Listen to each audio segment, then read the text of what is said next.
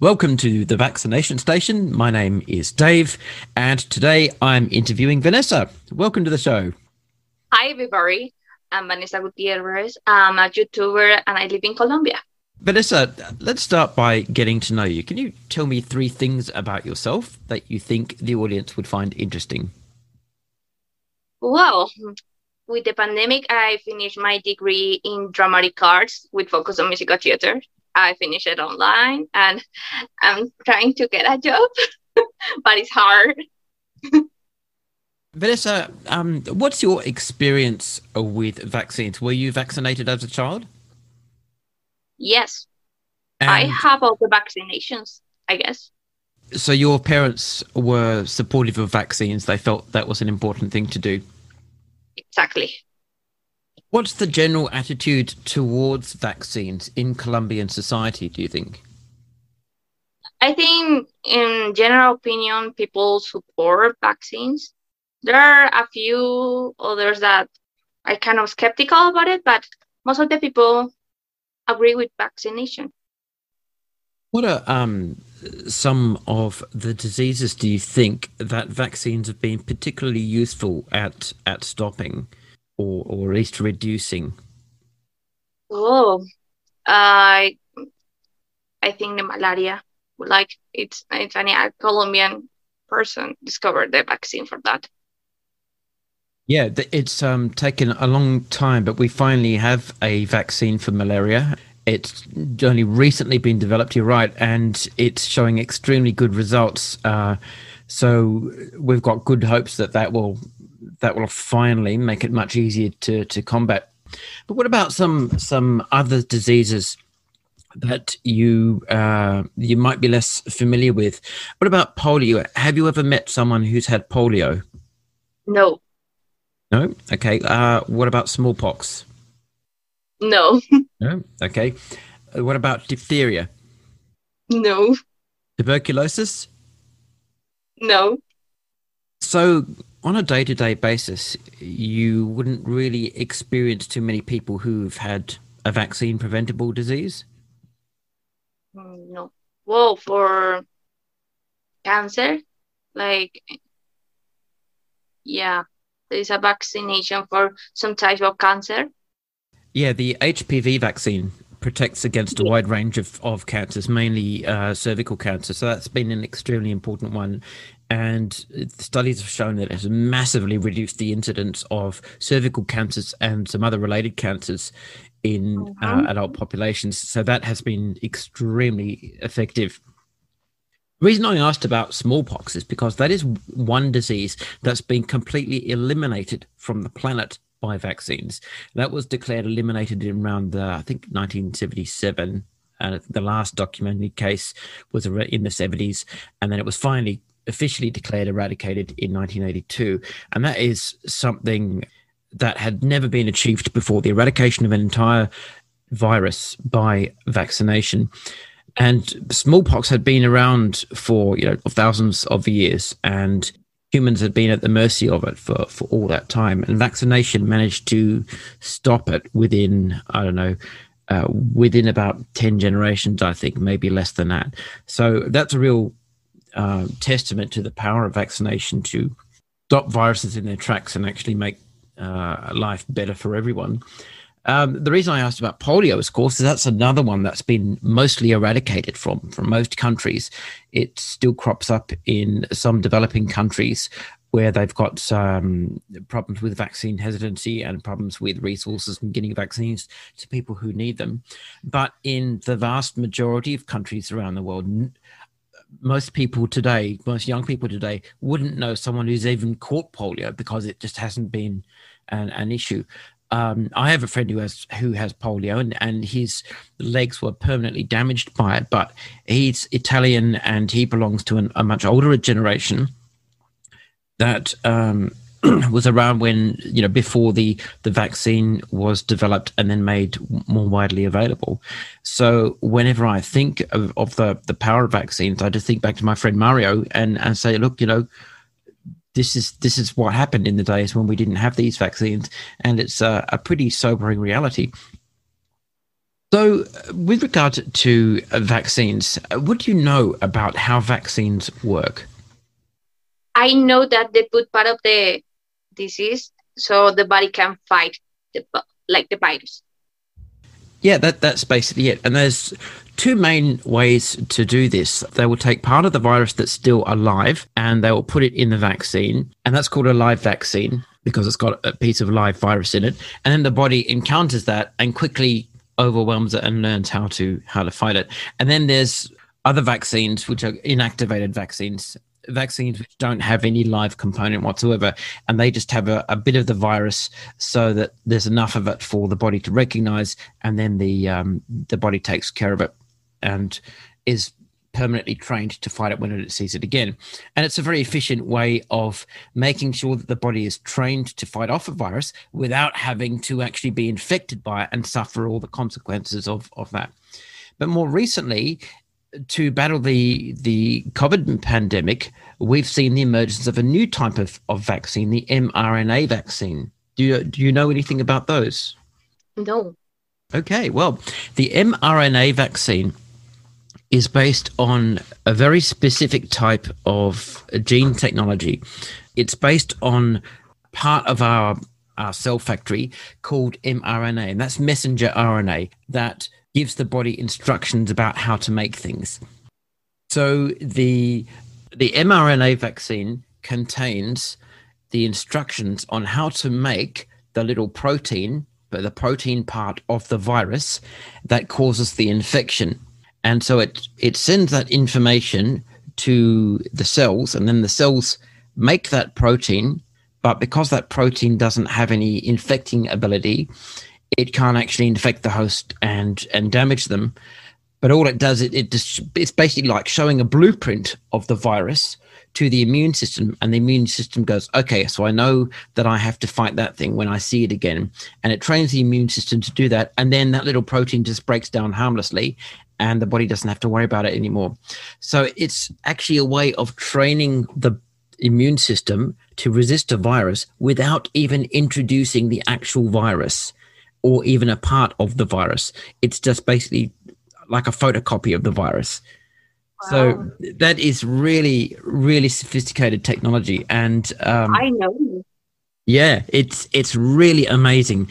And it's only been possible because we now understand how these different parts of the cell and immune system talk to each other. That's a very exciting technology and opens up the possibility of using that same technology against other diseases that we're working on over time. Moving on to the pandemic, how has it affected Colombia? Well, it has affected a lot of small business, especially because with quarantine, they had to close them. And people in general had to change their schedules. Like there are more online jobs, but a lot of people lost their jobs. And I finished college, so it was the worst moment because not jobs at all. And I guess a lot of people was in the same situation as me.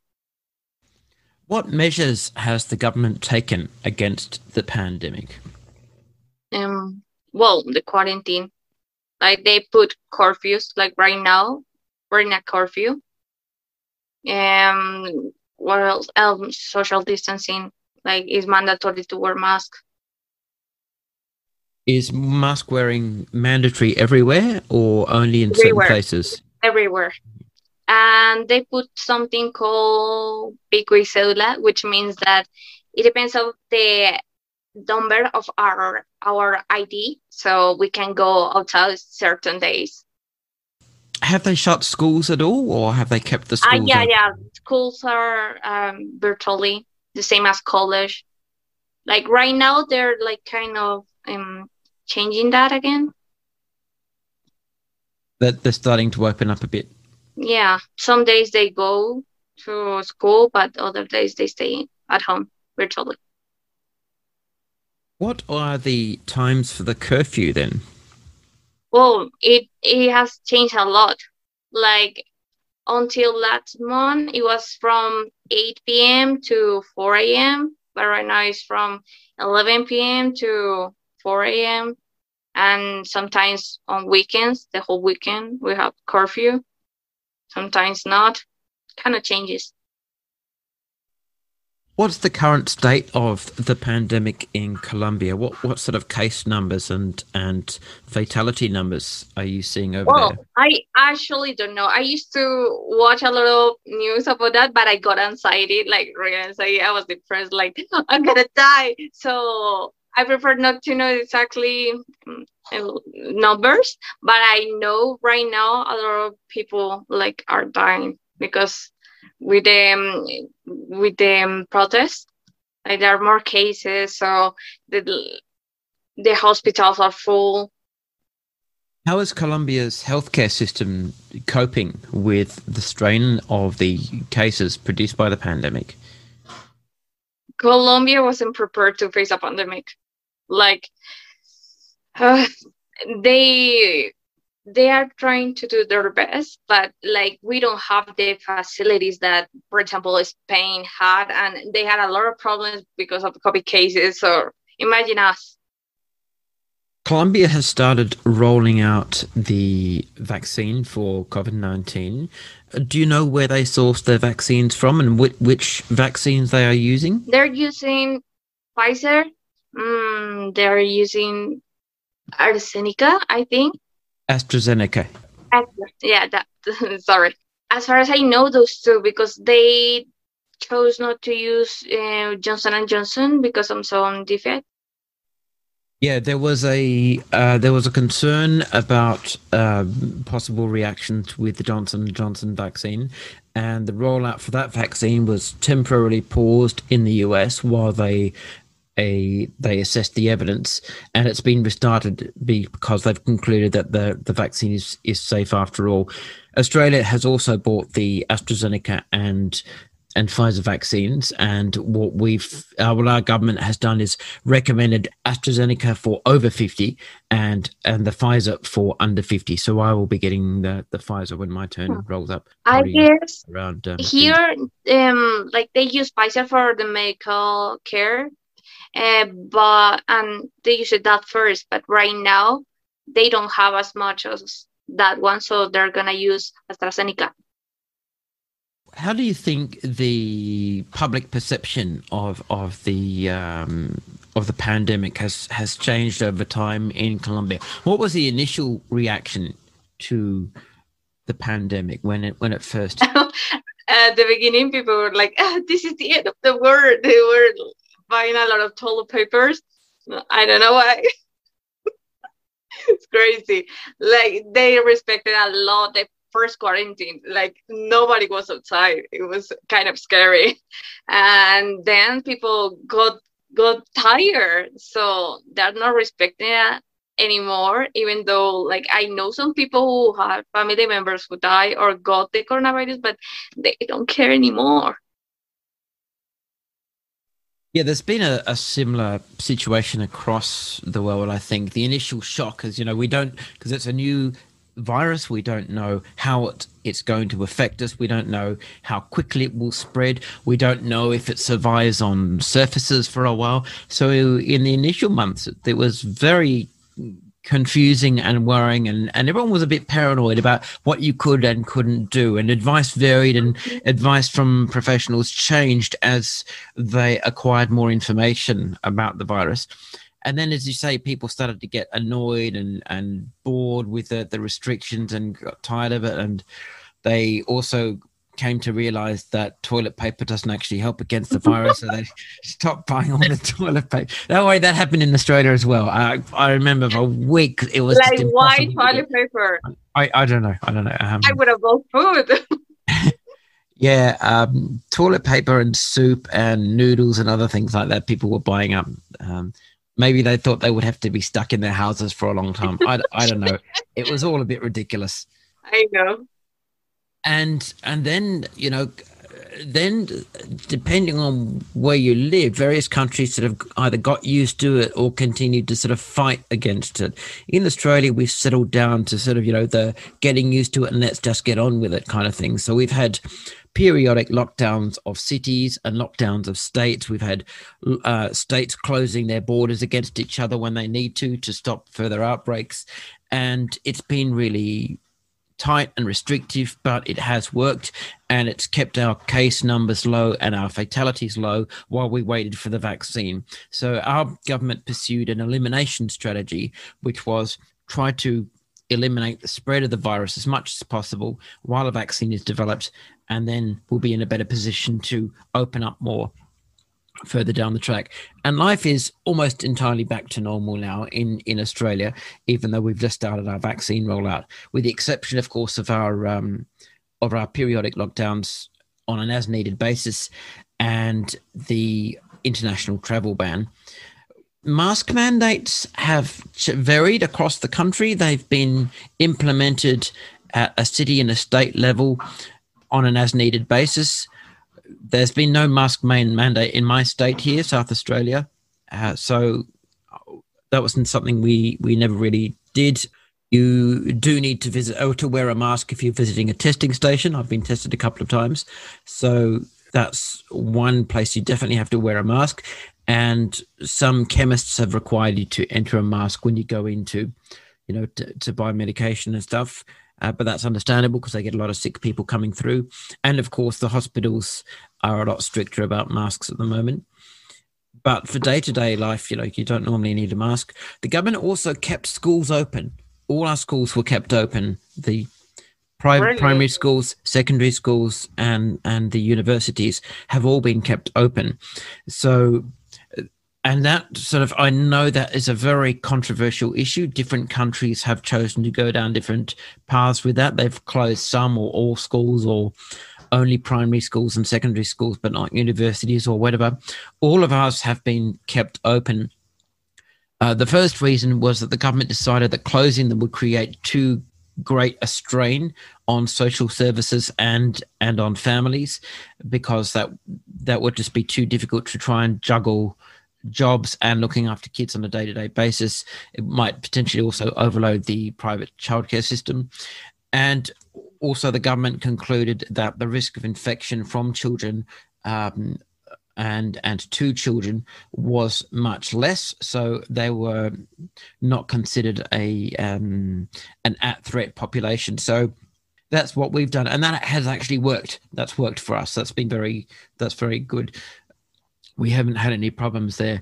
I know in some countries like America, where they have closed schools, it has been a very different story, and they're facing a lot of problems, economic problems, social problems as a result of that. So yeah, different countries have taken different approaches, and I think we did the right thing. But I can appreciate that it does vary depending on which country you're in and what the case numbers are showing. So for your family then, how has it affected your family personally in terms of work and day-to-day life? Well, I live with my mother, so she sells bananas. Yeah. So for her, it was restricted, but she could still work because that was necessary food. So, but it's been hard. The sales have been hard. Sometimes they're too expensive to buy, and you have to sell it like even more expensive. And like right now with with all the strikes that have been happening here, so it's even worse than the pandemic per se. And we also have some properties, so we rent them to a small business, so they have to close. So that affects us. Yeah, bananas aren't really a thing you could just start selling on eBay, are they? You can't just say, "Oh, I'll just shift my business online." You either sell bananas out in public, or you don't sell them at all. Exactly. No one wants to pay for bananas in the post. Yeah. Yeah. So, what about the city where you live? What's the general feeling there? How are people feeling about the measures that the government has taken? Do people think that the government's approach has been successful or not terribly good, or what's the general attitude there? Well, like right now, people hate the government. They hate it. Like it's like Hitler. Like it's a dictatorship. They think that, and I think like they at the beginning they put so many drastic decisions. Like they closed everything at all, which causes a lot of bad consequences. Like people break down, like they're so tired. But like the government thought that to increase the economy, they put days without taxes. Like you can buy things without taxes. But a lot of people went outside, a lot. So as a consequence, more case of coronavirus. It's like a full cycle, you know? What do you think the government's long-term plan is? I mean, obviously they've started the vaccine rollout, but what kind of support has been offered to people whose lives and whose businesses and whose jobs have been affected by the pandemic and the shutdown measures? Has there been some extra government assistance paid to people, for example? That's one of the main reasons of the protest. Like they wanted to make everything harder, like with the taxes. So to have the small businesses is gonna be harder. Yeah, I think I know they offer some help for the low class, you know, like the really low class, but in terms of small businesses, like they're trying to let them open like normally right now. But with the process, there has been a lot of vandalism, so it hasn't helped. And as a matter of fact, we know that the government spent a lot of money with the pandemic, a lot, and not just with the healthcare, but with guns, weapons. I don't know why, but right now the country's in a really difficult situation because they need money. So that's why they were planning to make us pay more taxes. So kind of hard. I don't know what they're gonna do. What are families doing then if they can't send their children to school and some of They're them freaking can't out. work? What's happening? Like with well, they're working online, so they can have their children and keep an eye on them. But the poor children are freaking out because like they have been social distancing, and at that age when they're so little, I think that's horrible. Like you need to socialize with kids, play. And I am a friend of my psychologist, and she has a kid. He's 8 years old, if I'm not wrong, and she says that he's been really depressed and like very anxious. So I think that's really sad. The unemployment situation must be pretty severe then if a lot Yeah, of people have yeah, lost their jobs and not much financial support has been offered. In Australia, the government offered some pretty robust support, financial support to small and big businesses and also to families and unemployed people and people who've lost their jobs as a result of the pandemic.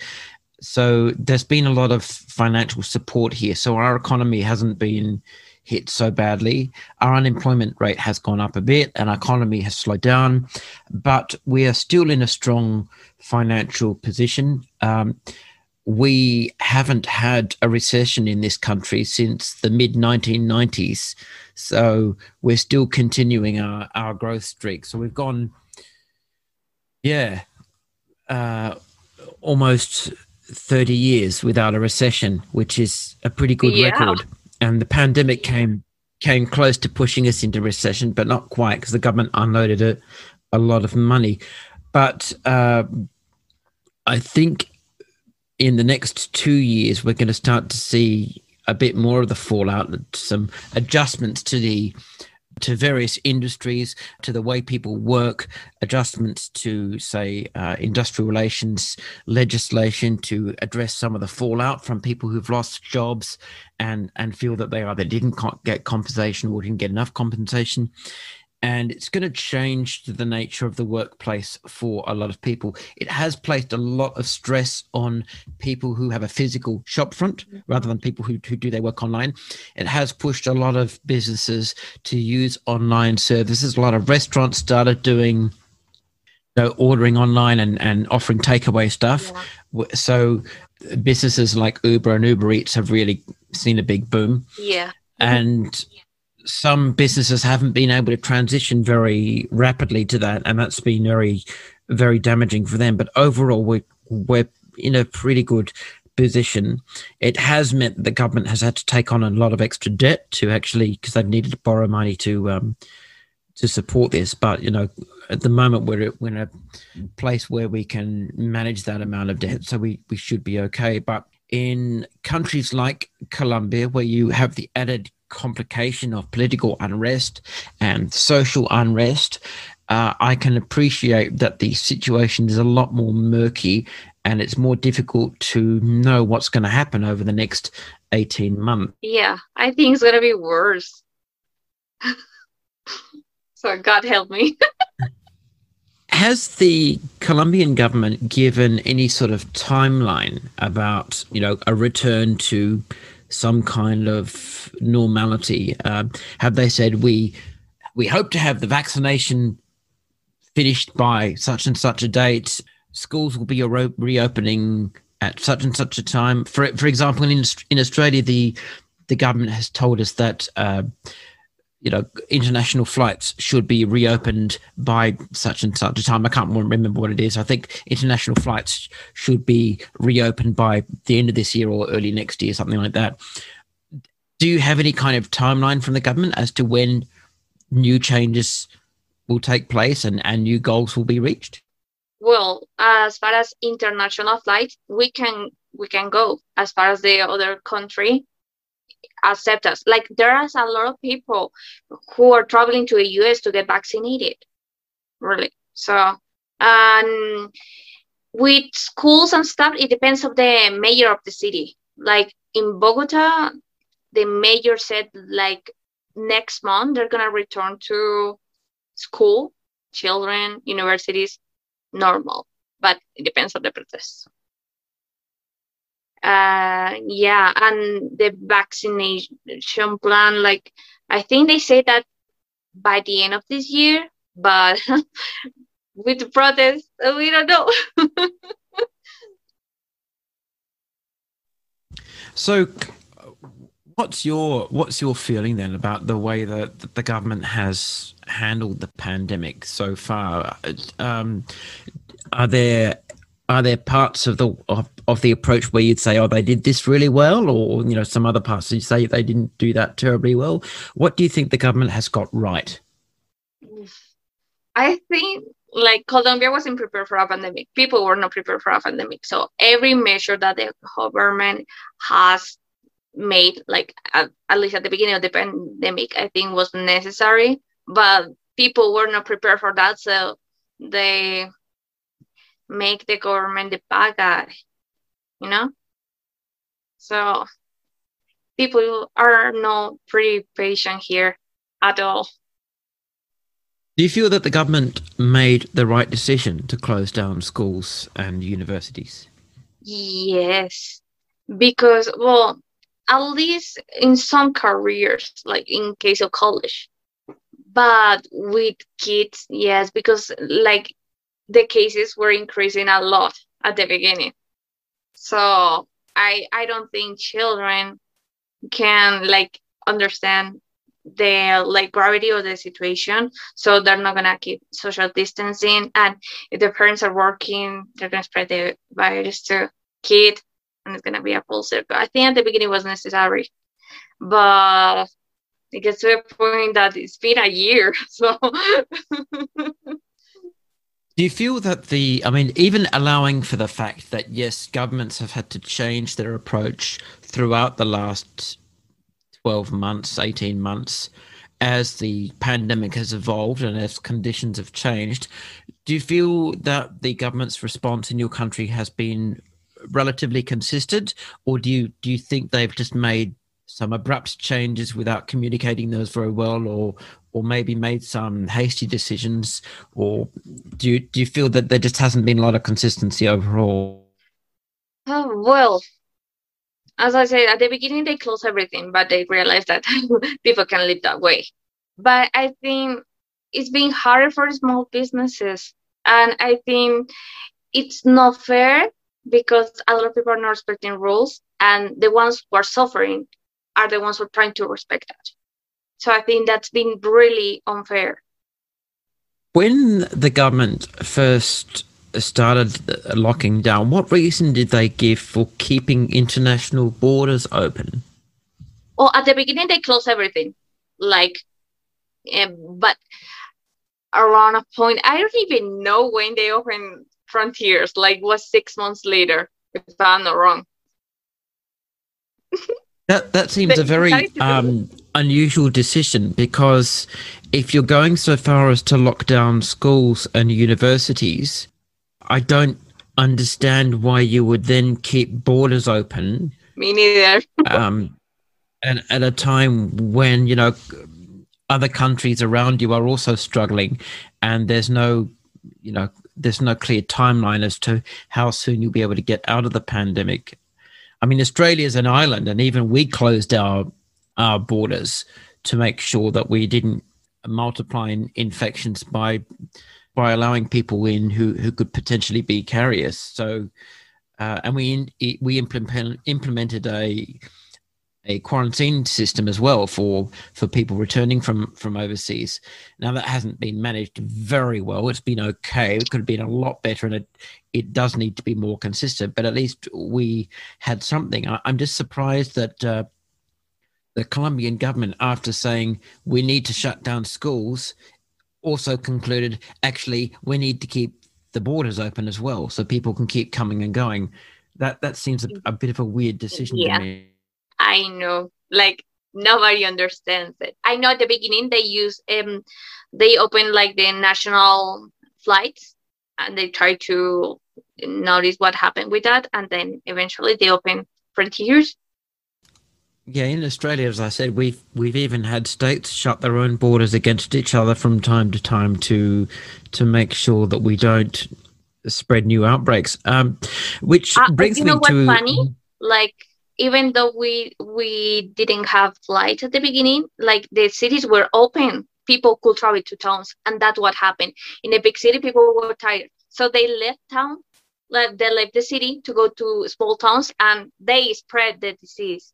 And there were really small towns who didn't even have a proper medical care, so a lot of people died.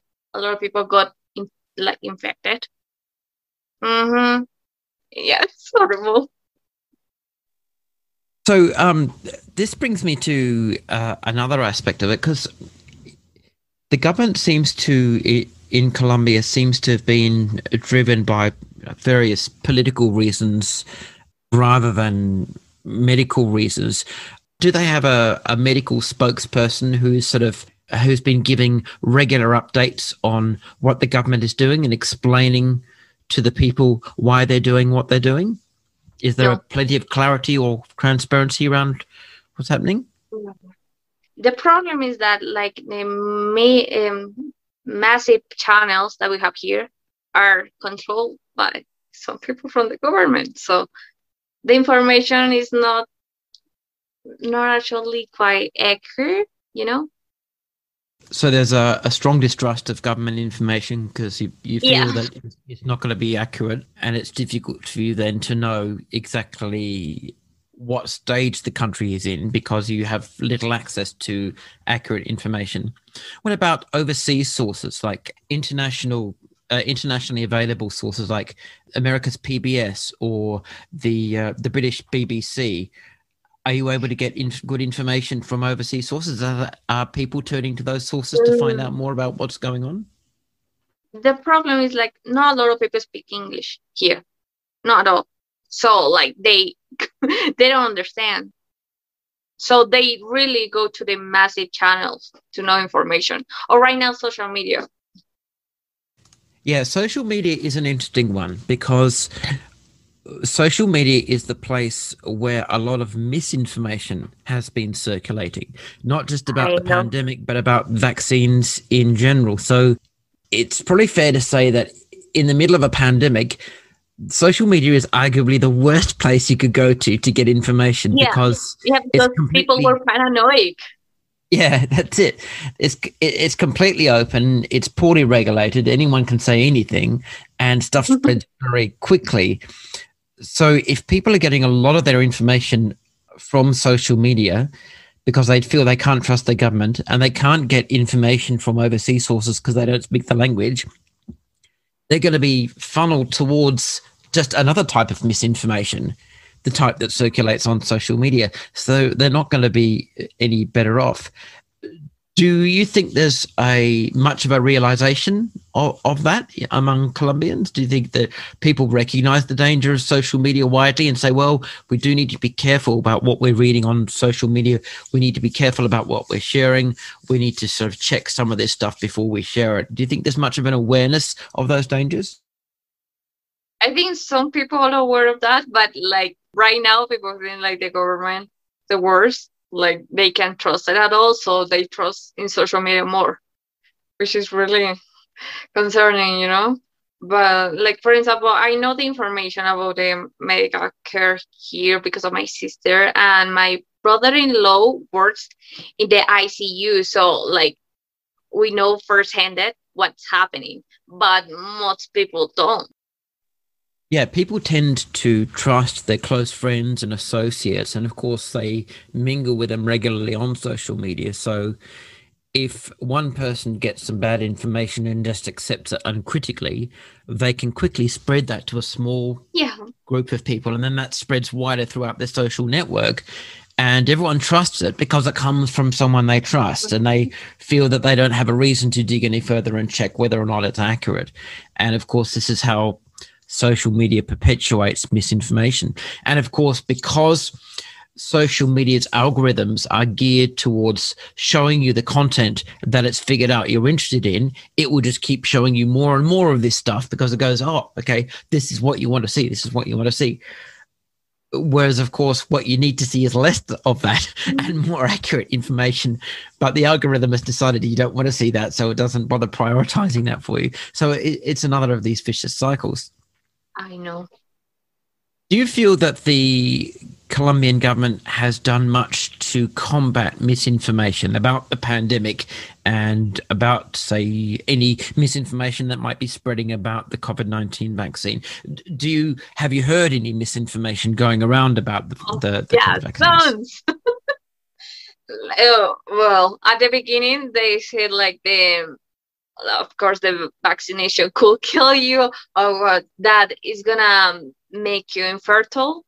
I don't know why. And how have your brother and sister felt about this? They're both medical professionals.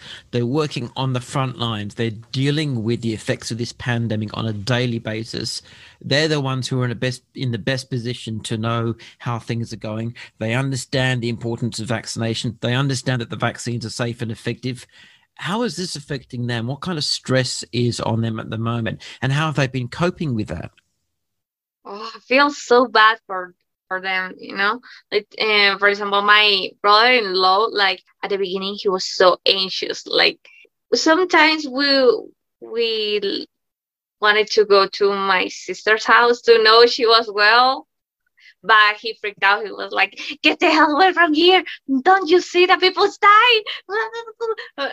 Like he was pretty maniac, and I was like, "Dude, no, no! Like we're social distancing. Like we're not hugging. We're just talking 5 feet apart."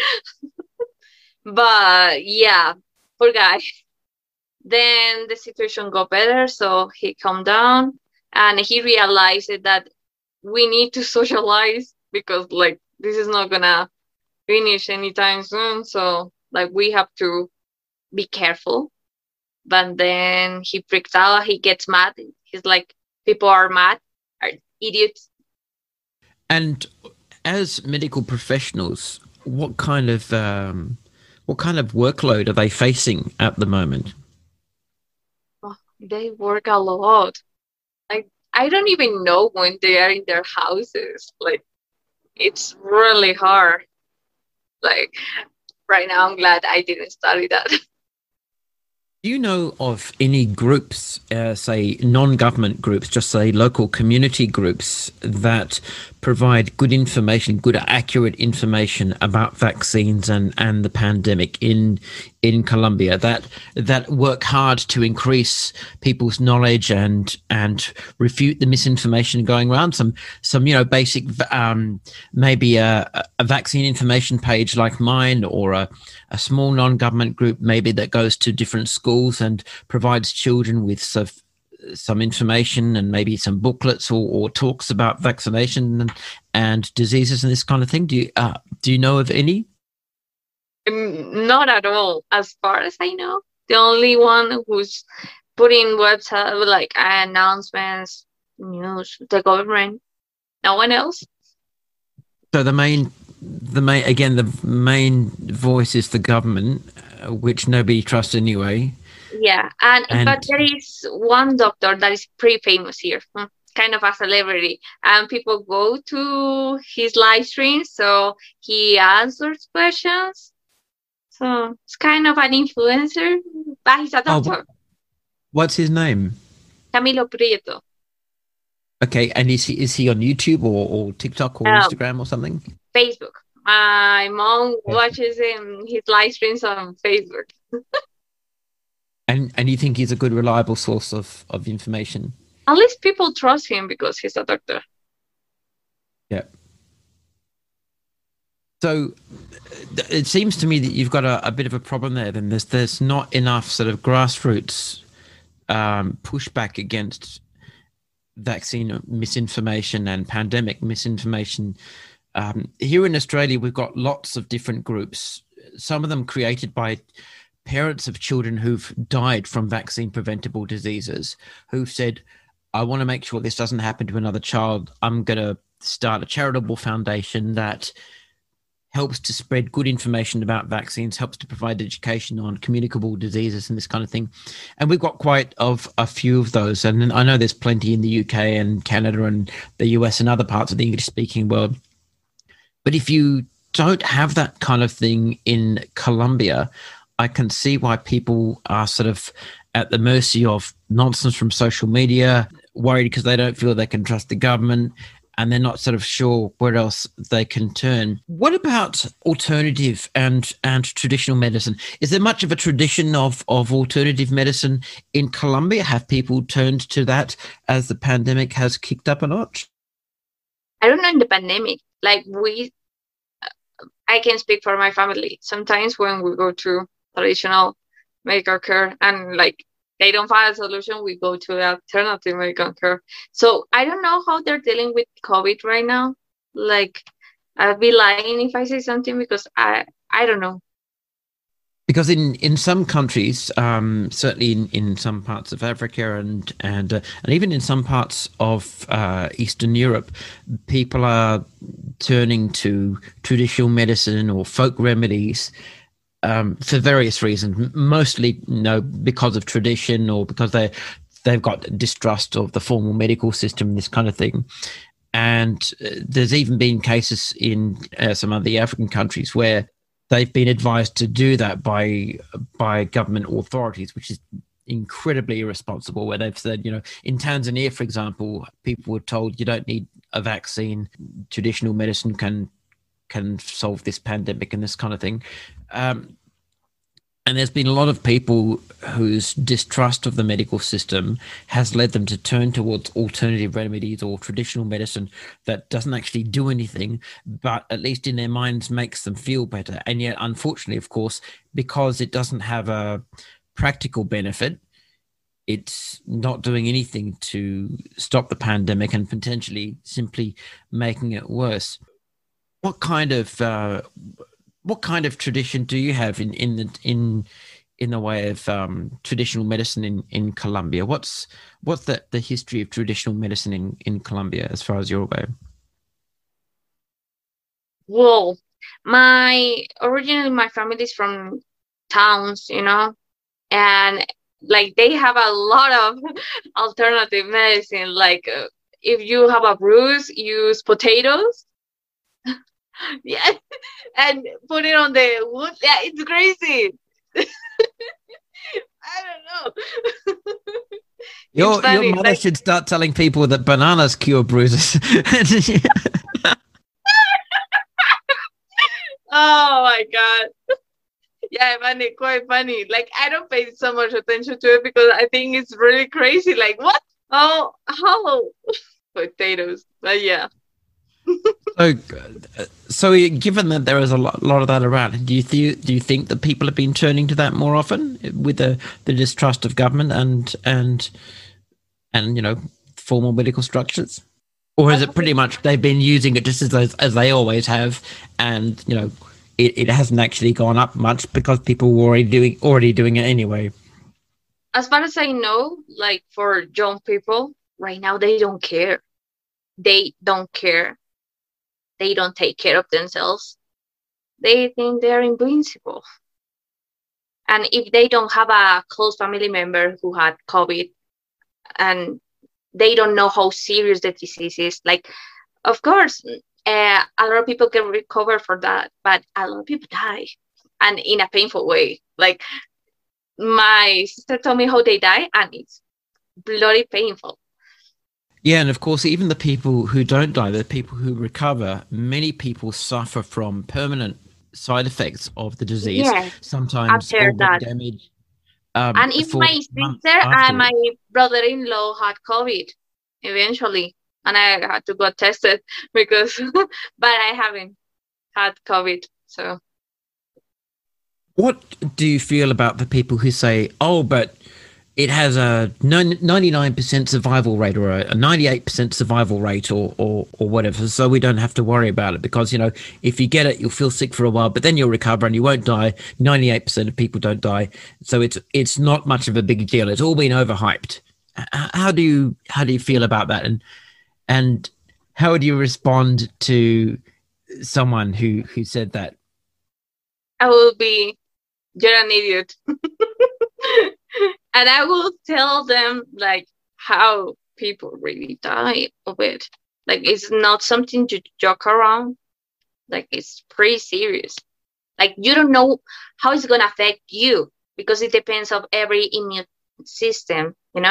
For some people it's not that hard.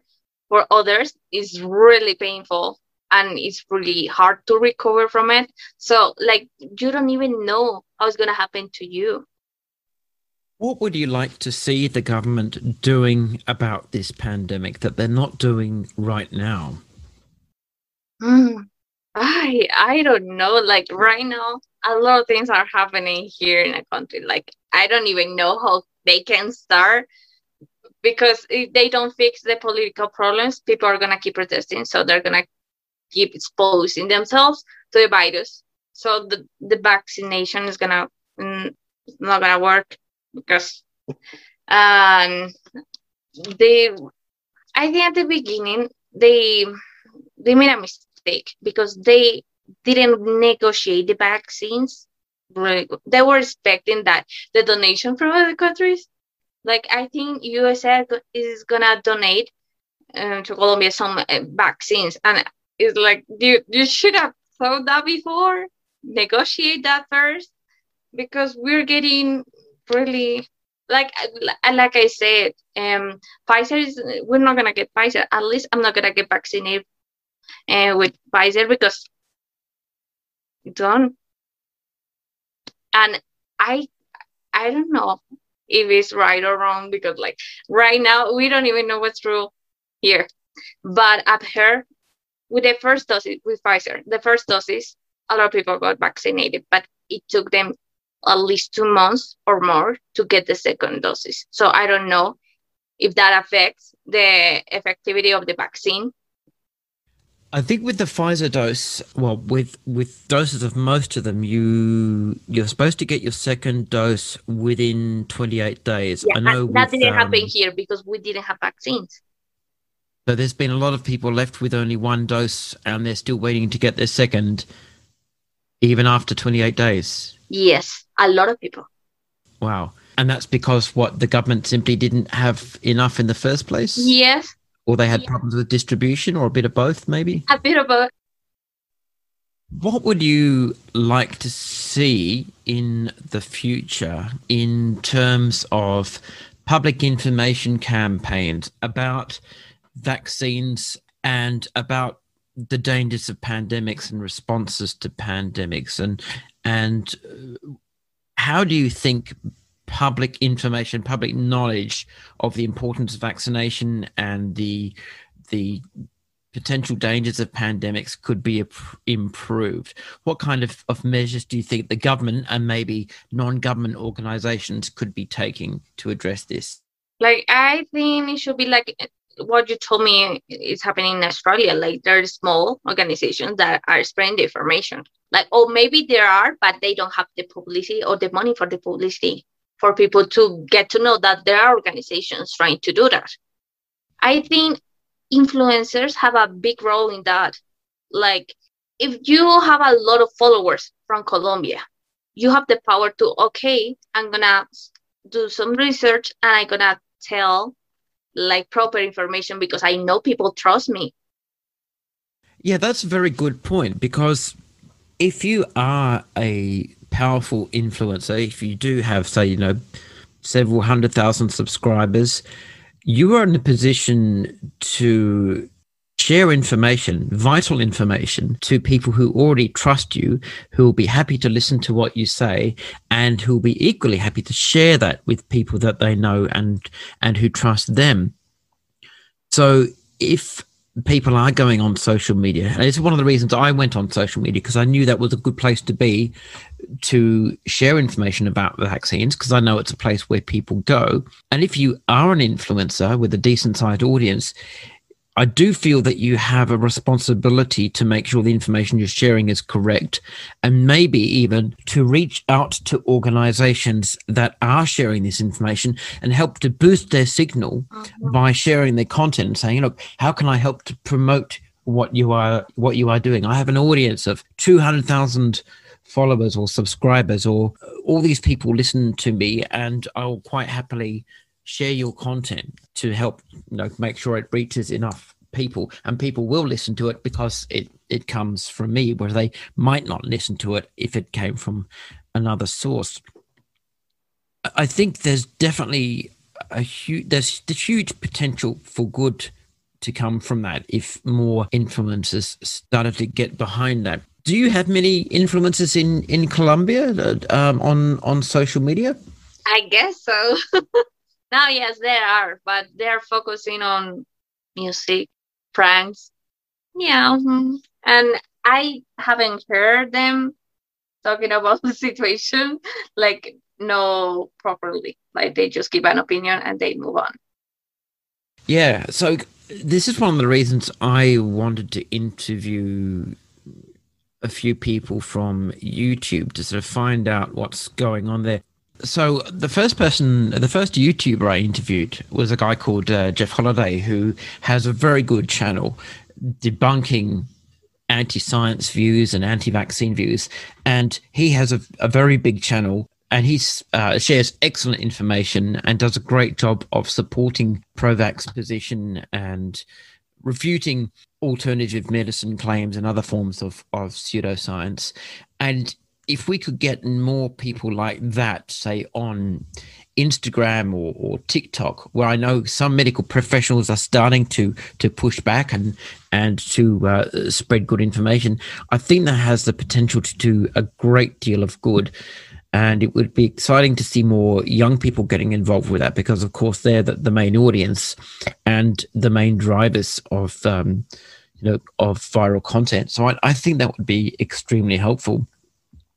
And certainly it would help to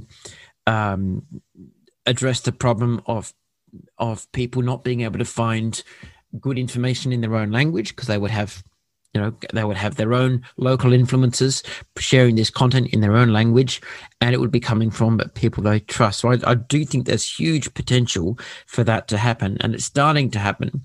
But it would be great to see it a bit more organized and a bit more widespread, especially in the non-English speaking world. which Mm-hmm. I think there's clearly a great need for it. Yes. Well, Vanessa, thank you very much for spending this time with me. I have really appreciated our conversation, and thank you for your insights into the situation in Colombia, both with regard to the pandemic in general and also the ongoing political situation. I hope you stay safe, take great care, and Thank you. I hope the situation in Colombia calms down a bit. And I wish you all the best with the pandemic.